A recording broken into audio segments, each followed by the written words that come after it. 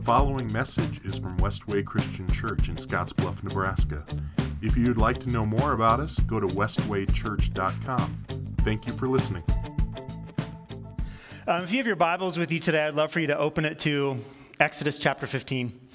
Exodus is probably the second easiest book in the entire Bible to find because it's after the very first book. So it's Genesis, Exodus. Go ahead and turn to I messed it up. Exodus 15.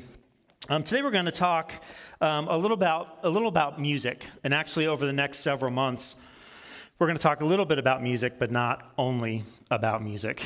So I love music.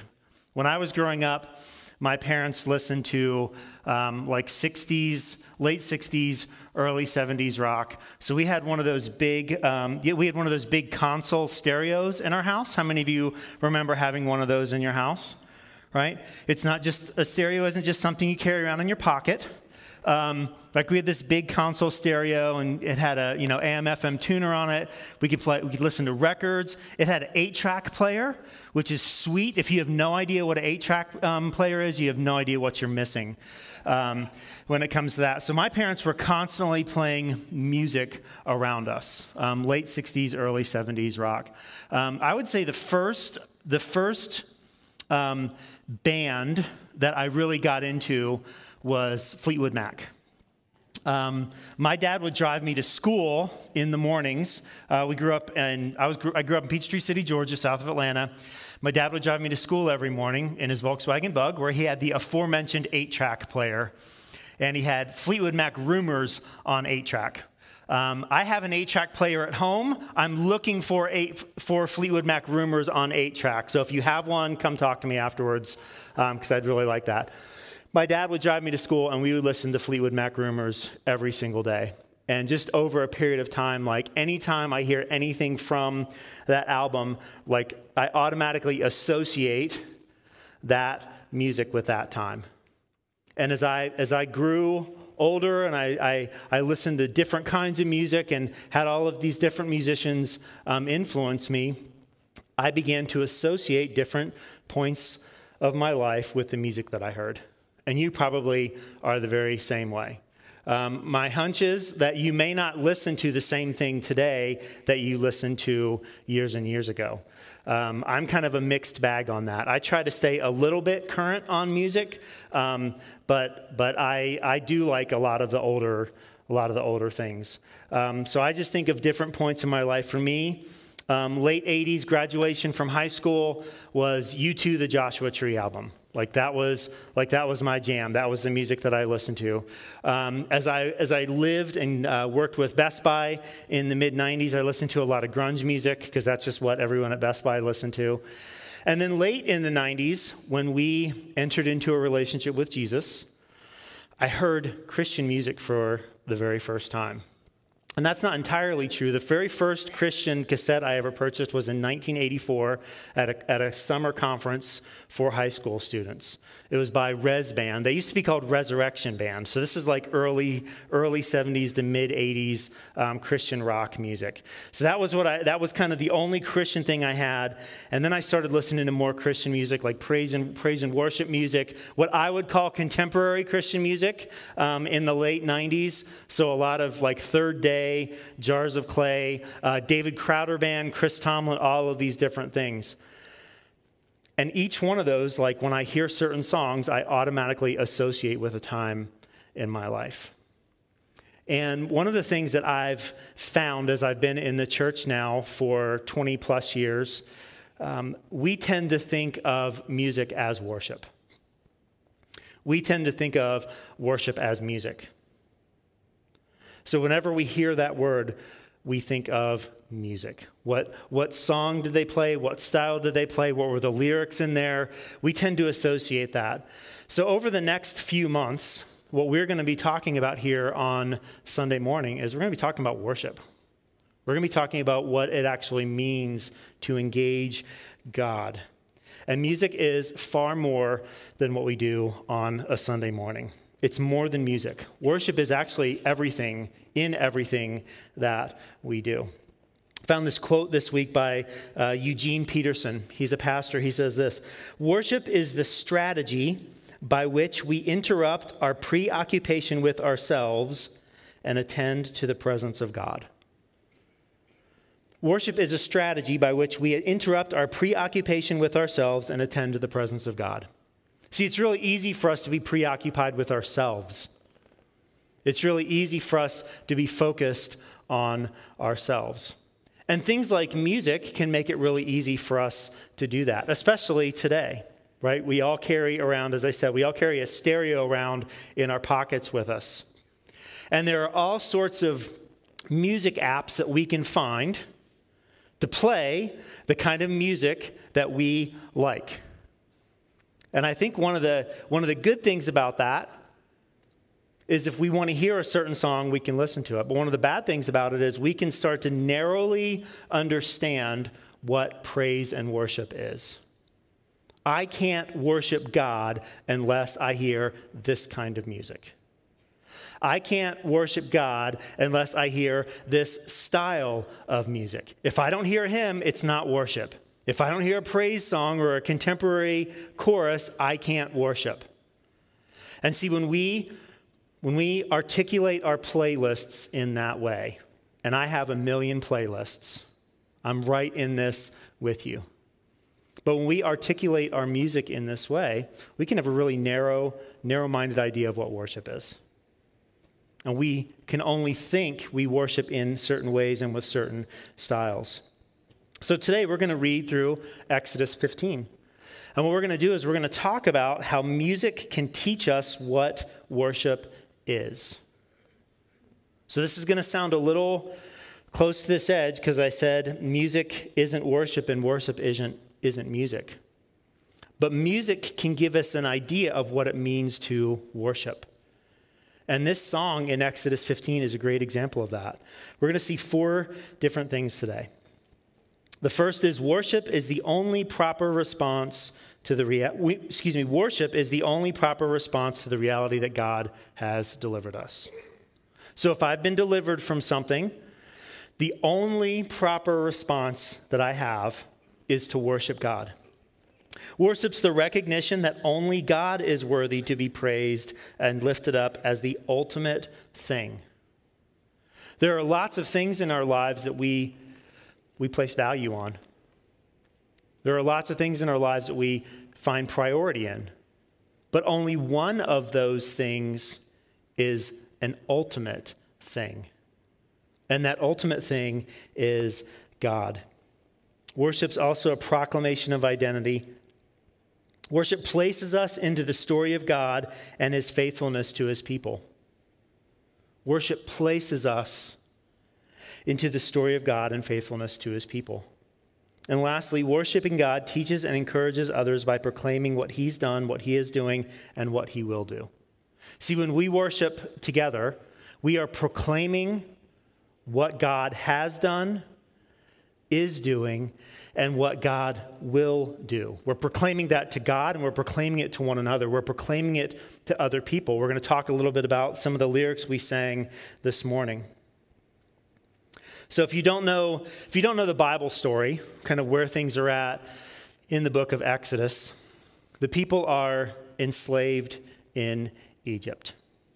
And the first 14 chapters detail that slavery and detail how God delivers his people from that slavery. So they were there for 400 years.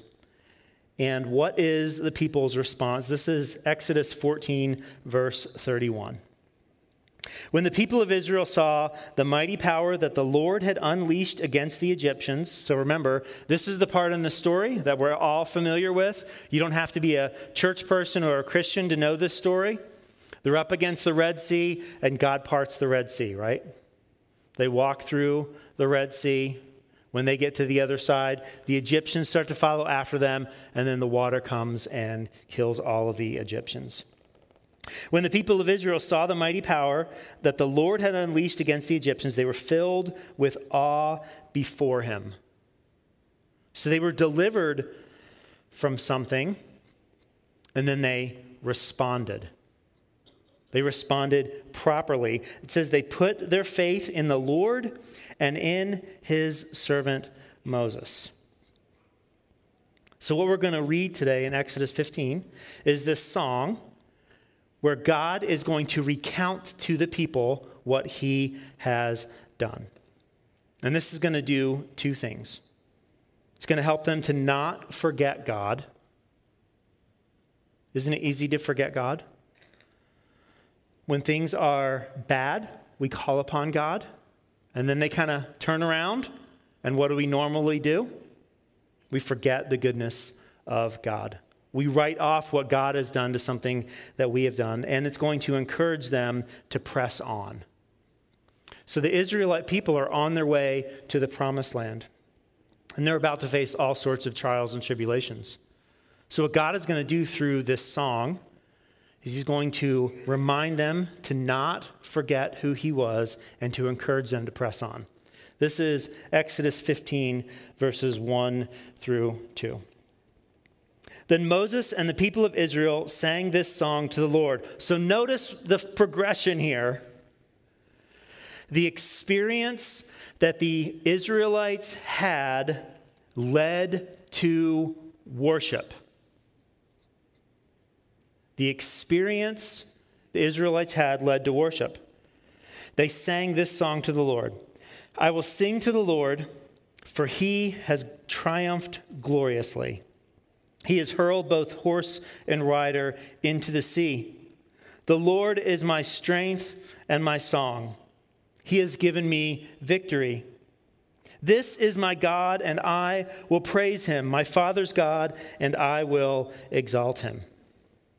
So here's the very first thing that we see.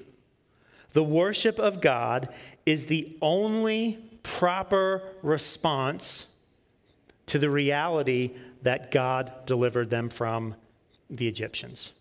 This is the only proper response, was to worship God. It says they sang to the Lord. They didn't sing to other gods.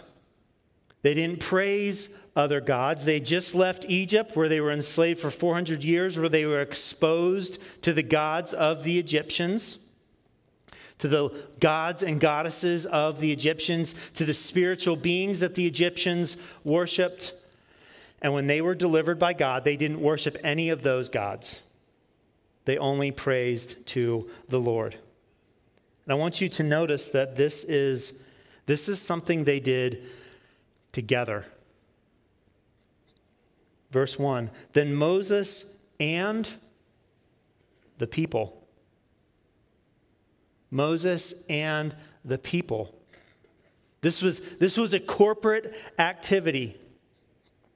This wasn't just reserved for the people who are up on stage. This isn't just reserved for the people who are gifted and talented at playing musical instruments, or who can sing on key, or who have perfect pitch. I am none of those people. Right? All of the people participated. This is corporate. They're all recognizing God for what he did. So we worship, as we think about what this kind of means for us, we worship then because it's our only proper response that God has delivered us from our sin. See, so the Israelites, they're delivered from slavery in Egypt. They praise God. For us today, we have been delivered from our sin through the death, burial, and resurrection of Jesus Christ. So our proper response as a group is to praise, is to worship. And if you notice in there, you'll see verse 2, you'll see the word my a few times. The Lord is my strength and my song. He has given me victory. This is my God, and I will praise him, my Father's God, and I will exalt him. See, just because they're doing this corporately, just because they're doing this as a group doesn't mean there's not an individual aspect to it. This is us, and it is me. This is something that they have experienced for themselves. One of the things I read last week said this: God is not some nostalgic memory. He's someone that the Israelites know for themselves. Sometimes it's easy for us to look back on the past, right? Rose-colored glasses. Things are always better in the past. We know they really weren't, but it just kind of seems that way. The God that's being talked about here is not just some nostalgic memory of a better time when 40 or 50 years ago in the United States, when everyone just seemed more Christian. Right? It's not nostalgia. They have experienced God's delivery for themselves, so they are praising him. Here's verse 3. The Lord is a warrior. Yahweh is his name.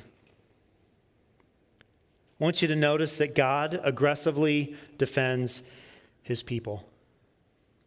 God fights for his people. God fights for you. Isn't that good news? Don't we want someone to defend us?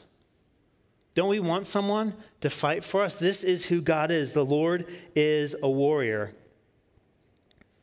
So when we trust in the Lord, we use the weapons of praise and proclamations to win our battles. This is one of the songs we sang earlier. See, worship is an opportunity to fight battles. And we don't fight in the way the world fights. We fight differently. The Lord is fighting for us. Let's read verses 4 to 10 together. Pharaoh's chariots and army he has hurled into the sea. The finest of Pharaoh's officers are drowned in the Red Sea. The deep waters gushed over them. They sank to the bottom like a stone. Your right hand, O Lord, is glorious in power. Do you hear the praise? Your right hand, O Lord, smashes the enemy. In the greatness of your majesty, you overthrow those who rise against you. You unleash your blazing fury. It consumes them like straw. At the blast of your breath, the waters piled up. The surging waters stood straight like a wall. In the heart of the sea, the deep waters became hard. The enemy boasted, I will chase them and catch up with them. I will plunder them and consume them. I will flash my sword, and my powerful hand will destroy them. But you blew with your breath, and the sea covered them. They sank like lead in the mighty waters. So one of the things that we can see in this is that when God's people are attacked, God sees them as attacks on himself.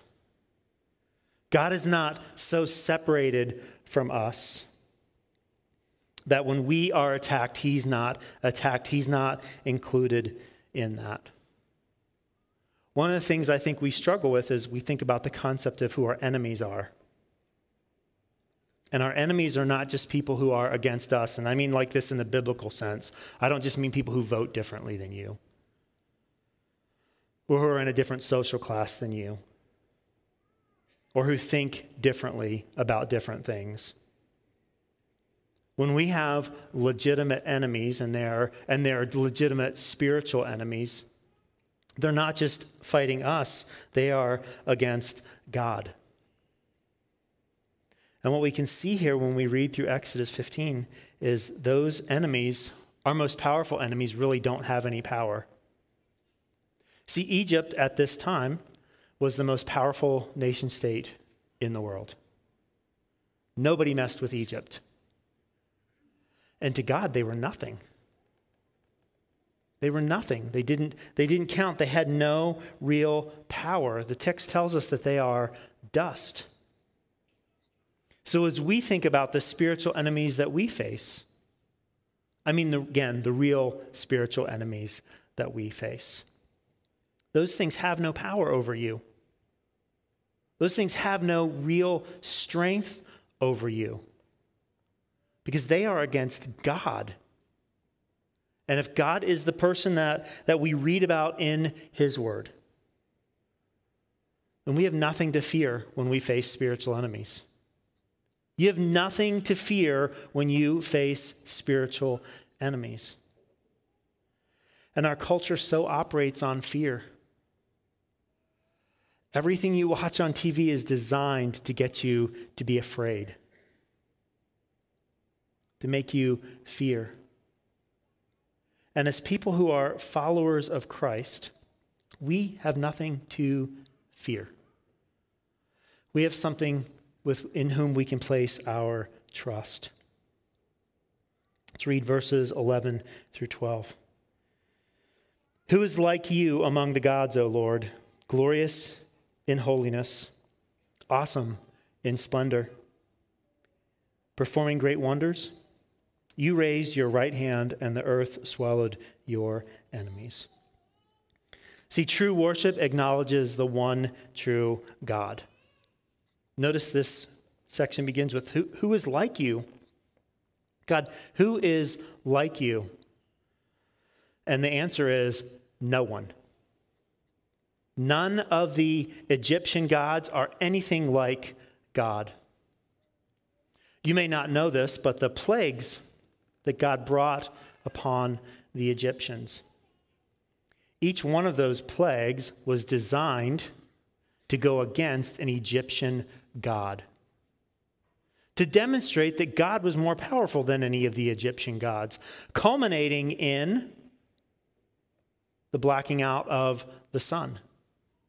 See, the ultimate god to the Egyptians was Ra, the god of the sun. So when God blots out the sun from the sky and makes it dark, which god wins?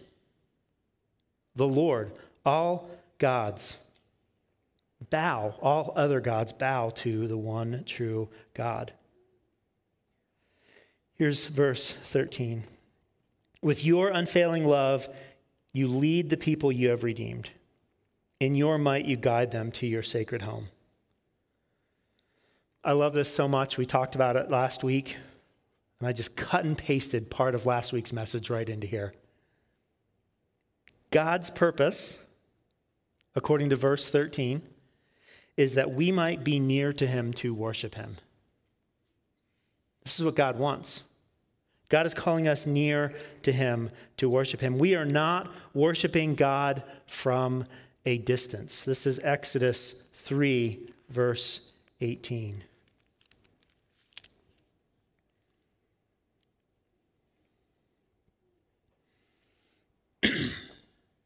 The elders of Israel will accept your message. Then you and the elders must go to the king of Egypt and tell him, the Lord, the God of the Hebrews, has met with us.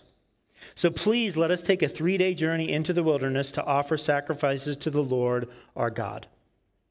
See, God doesn't want worship from a distance. God doesn't want to be separated from his people.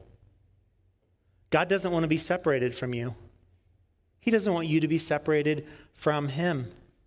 He wants to worship you, he wants you to worship him. He wants to be in relationship up close with you. See, what God has for them is to not worship some distant God.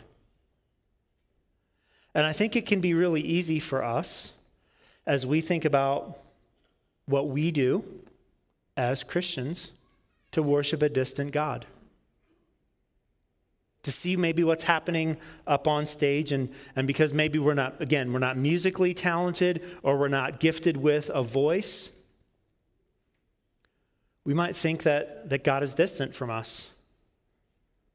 But he's not. He desires relationship. This is what I talked about last week. God set Adam and Eve in the garden. They were to be like him, ruling and reigning over creation. And according to Genesis 3, the Lord God walked with them. See, God wants to be with his people. God wants to be with them. He's calling them into the desert to worship him so he can be with them.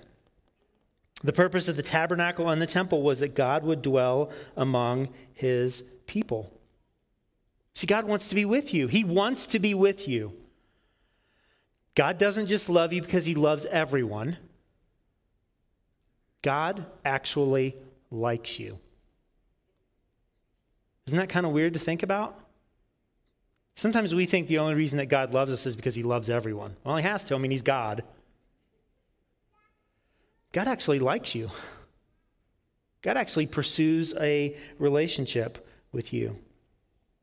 And ultimately, this is why Jesus came. He's Emmanuel. And if you remember, Emmanuel literally means God with us. So God wants to be with you. God wants us to dwell with him.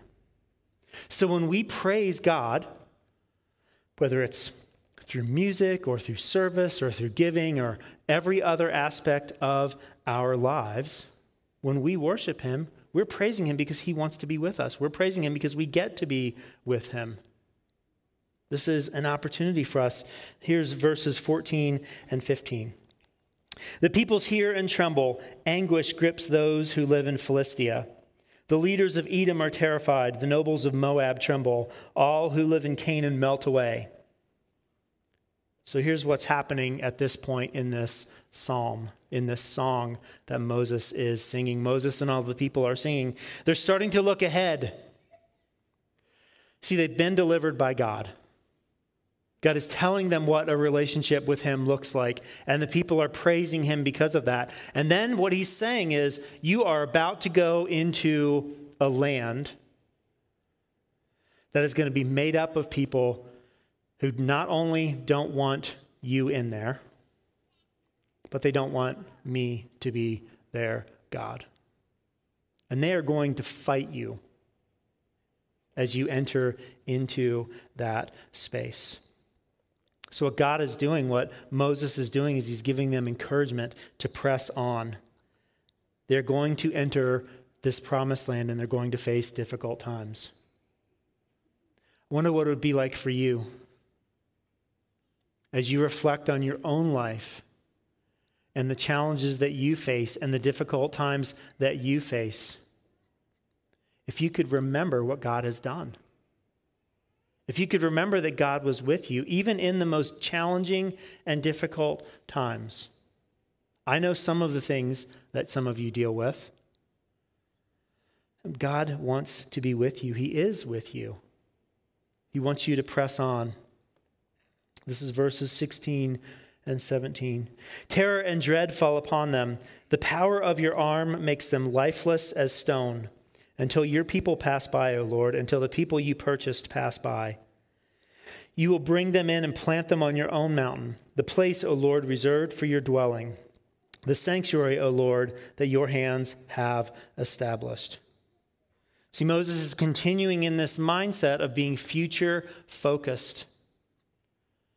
And some of us are so focused on our past hardships. Some of us are so focused on our present hardships that we neglect looking back on what God has done for us. And one thing we can see from Scripture is it's filled with the way that God has delivered his people. God has faithfully delivered his people.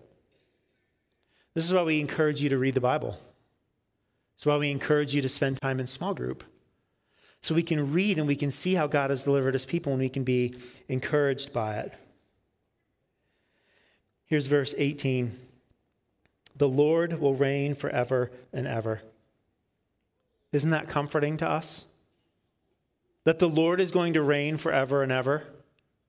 Forever and ever. See, Pharaoh asked Moses this question in Exodus 5. The scene is this. Moses goes to Pharaoh and says, Pharaoh, let my people go. We want to go worship God. God is calling us out in the desert to worship him. And Pharaoh asks this question, who is the Lord? Why should I listen to him and let Israel go? The Lord? Who's the Lord? Why should I let you go? And what happens is the next 10 chapters answer those questions. The Lord proves and demonstrates and shows who he is to Pharaoh. He cannot be thwarted. No matter what God the Egyptians put up against the Lord, each and every one of them falls because God has the ultimate victory. God is the God who will reign forever and ever. This is the Lord we worship. So when we do gather together, this is the being that we are talking about here. This is the Lord. Here's Exodus 15:19 through 21. When Pharaoh's horses, chariots, and the charioteers rushed into the sea, the Lord brought the water crashing down on them. But the people of Israel had walked through the middle of the sea on dry ground. This is a little bit of a repetition, right? Then Miriam, the prophet, Aaron's sister, took a tambourine and led all the women as they played their tambourines and danced. And Miriam sang this song, "Sing to the Lord, for he has triumphed gloriously. He has hurled both horse and rider into the sea." Now, I know it's 2022. At this time in history, the men and the women worshiped separately. You don't have to like that. It's just what it says. The women and the men worshiped separately. But I want you to notice the song. I want you to notice the similarity between verse 1 and verse 21. Verse 1 says this, "I will sing to the Lord, for he has triumphed gloriously. He's hurled both horse and rider into the sea." Verse 21, "Sing to the Lord, for he has triumphed gloriously. He's hurled both horse and rider into the sea." There's a pretty good chance that they all sang the entire song. They just sang it separately. And one of the things that we have the opportunity to do is to sing together, is to worship God together, to worship God in unity. Because worshiping God brings unity. This is the reason. It is the worship of God that we do the things that we do. Worship is the reason we gather, we give, we serve, and we go. Unity doesn't just happen. It's something that we must contend for. So as I think about, again, music isn't worship isn't music. I think when we sing music and when we have opportunity to praise God through music, that's an opportunity for us to demonstrate unity. It's an opportunity for us to all to participate, even when we play the songs that you don't like. Even when we play the songs that I don't like. I've told Cody this before. It's no surprise. I don't like, personally, as a preference, all of the music that we sing here. Can I tell you something? We're not praising me. We're not praising my preferences. We are praising God. The music that we sing here isn't about me. It's about God. And we have such an opportunity when we gather together to proclaim as one voice. I'm going to go back to that Eugene Peterson quote. "Worship is the strategy by which we interrupt our preoccupation, paraphrase, with our favorite musical style and attend to the presence of God." You hear that? Worship is the strategy by which we interrupt our preoccupation with ourselves and attend to the presence of God. See, one of the things that crazy Christians like me believe is that God is here. His presence is in this place. So what that means is, when we have opportunity to praise him through music, I need to set aside my preference and pay attention to God. Even when I don't like the song, even when I don't like the style. This is not about that for me.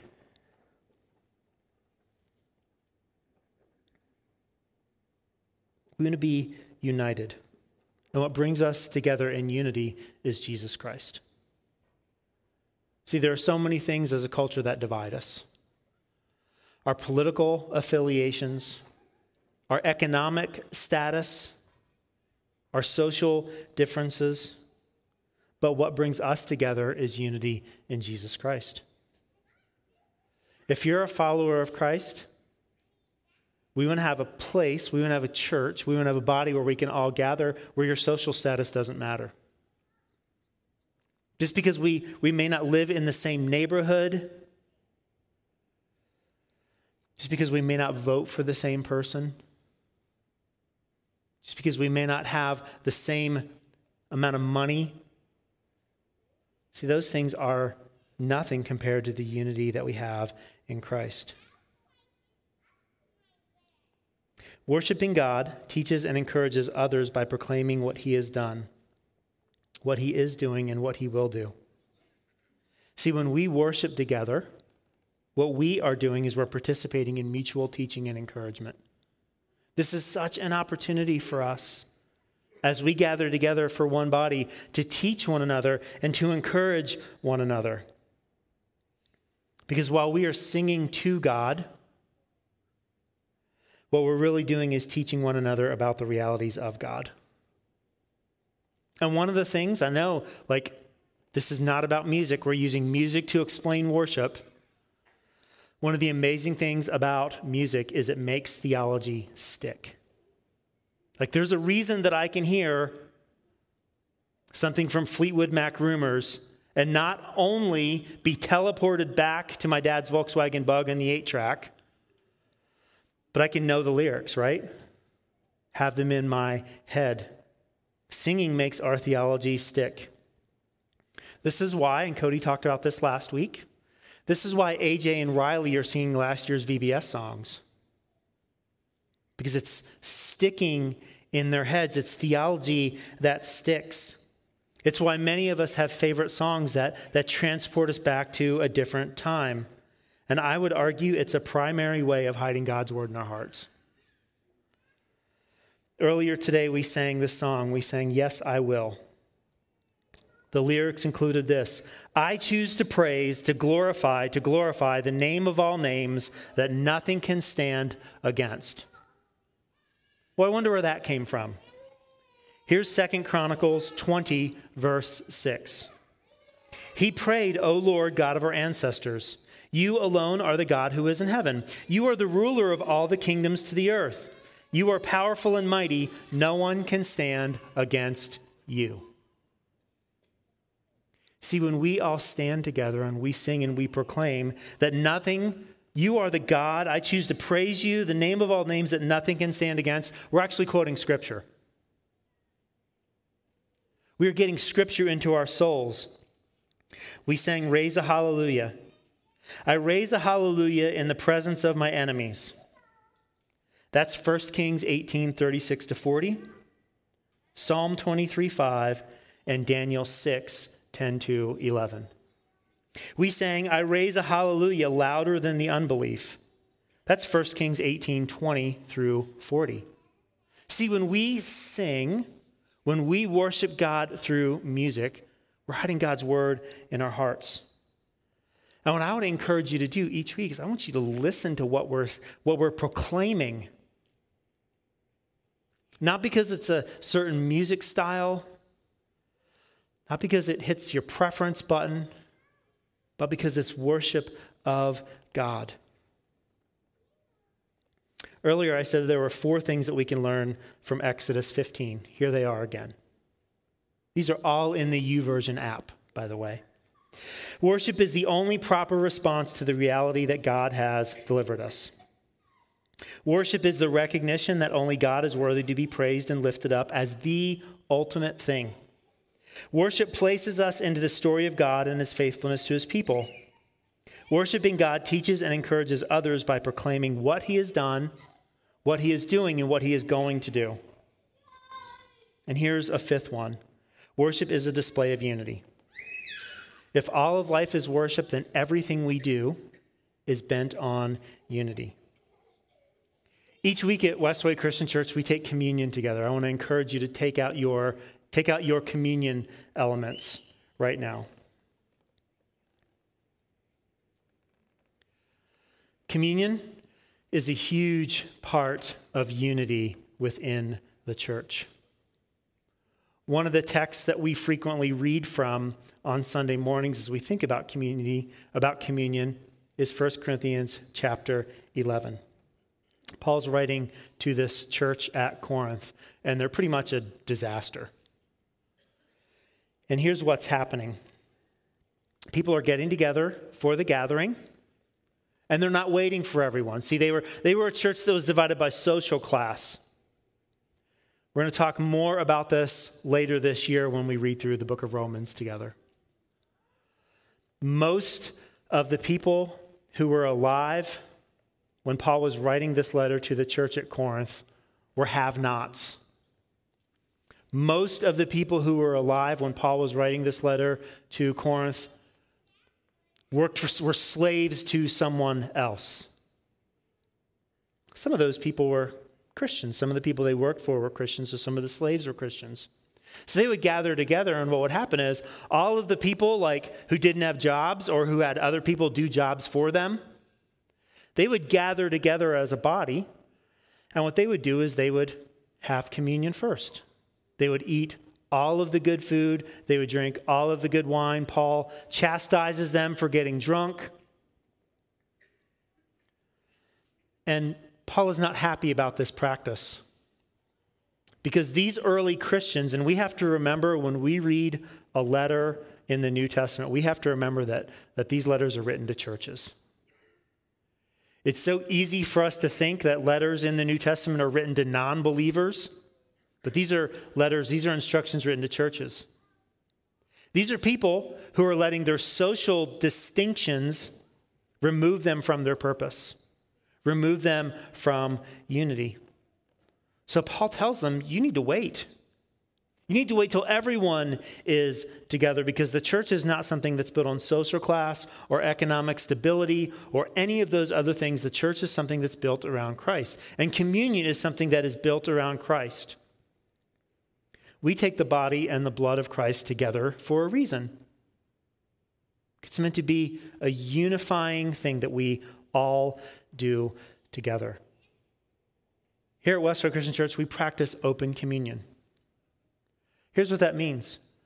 If you're a follower of Christ, this is for you.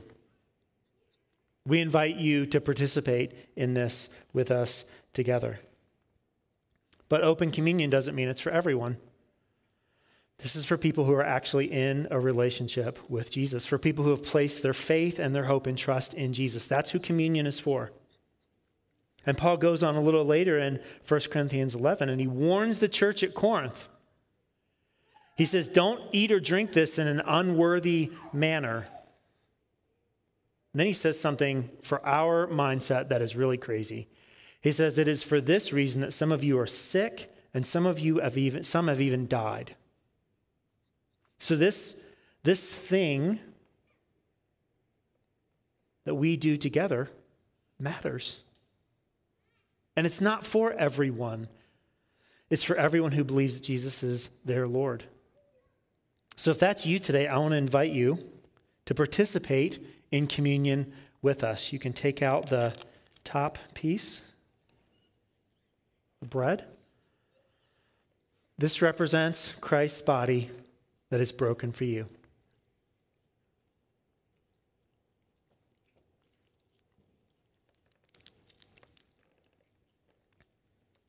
And this juice represents Christ's blood that is poured out for you.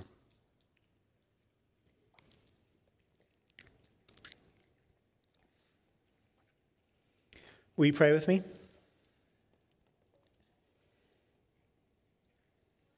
God, we worship you. We are here to worship you. We are here to set aside our preoccupation with ourselves and attend to the presence of you. We're here to praise you. I ask God as we spend time together over the next 2 months, talking about worship,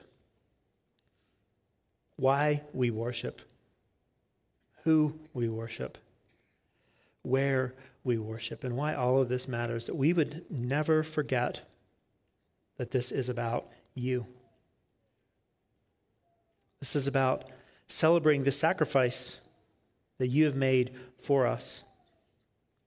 Because the only proper response to deliverance from our sin by your Son is worship. Help us to be faithful in that. It's in your Son's name we pray. Amen.